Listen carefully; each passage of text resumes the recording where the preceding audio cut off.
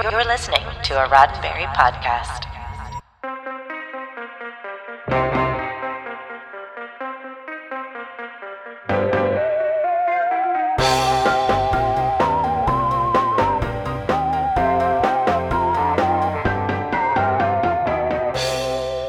I'm Roberto Lewis, and this is your SciFi5, 5 minutes of science fiction history for October 12th.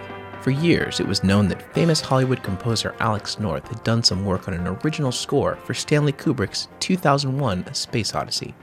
But it wasn't until this day in 1993 that most of us ever had a chance to hear it. That was the day that the Varese Sarabande label released a brand new recording of the music North completed for the first half of the movie. If you're familiar with 2001, the scenes scored by Alex North all occur between the famous opening titles and the intermission break at approximately halfway through the movie. It's pretty obvious, from listening to North's music, that the classical pieces now so closely associated with 2001 had been used to edit together a temp track, a sort of work-in-progress soundtrack usually only ever heard by directors, film editors, and composers.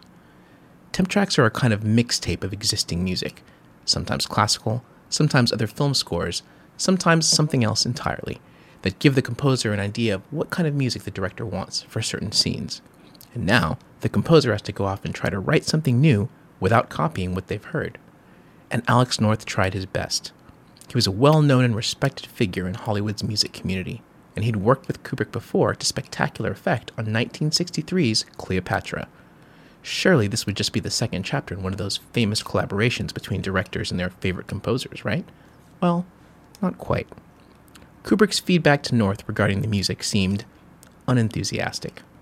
Handwritten at the top of one of North's pieces of sheet music in the archives is the note, "Stanley hates this, but I like it."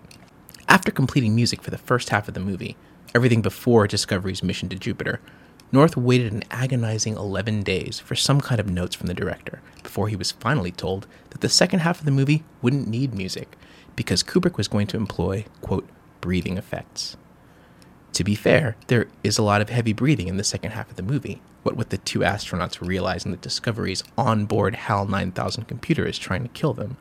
But that still wasn't the worst indignity that Alex North suffered. Find out the rest after this. On this day in 1974, it was the last new small-screen Star Trek for many years, as the Counterclock Incident, the final episode of the animated series, aired on NBC. Hi, Dr. Phil Phlox, also known as John Billingsley, speaking. I am the president of the board of the Hollywood Food Coalition. We serve terrific multi-course meals to the unhoused and to those in need 7 nights a week. We assist as many as 100 nonprofits with their food needs, buttressing extraordinary social service programs. We work with community partners to address issues of food insecurity here in SoCal. We do lots of other great stuff, but how much time do we have? If you're in LA, come and volunteer with us at hofoco.org/volunteer, and any Federation credits you can spare go a long way. When Alex North attended the premiere of 2001 A Space Odyssey, he was disappointed, to put it mildly, to hear not one note of his music made it to the final cut of the film. Kubrick was so attached to classical pieces like Also Sprach Zarathustra and the Blue Danube Waltz, and yes, all that Ligeti choral music, that Alex North's entire score was left on the cutting room floor. North didn't live to see the Varese Sarabande recording, but one of his oldest friends, a composer you may have heard of named Jerry Goldsmith, arranged and conducted the new recording with the National Philharmonic Orchestra, and Alex North's vision of 2001 could finally be heard. A second release, in 2007, presented soundtrack fans with a remastered copy of North's recently discovered 1967 session tapes, rather than a re-recording. This has been 5 minutes of science fiction history, your daily SciFi5 for October 12th. SciFi5 is produced by Roddenberry Entertainment, executive producer Rod Roddenberry.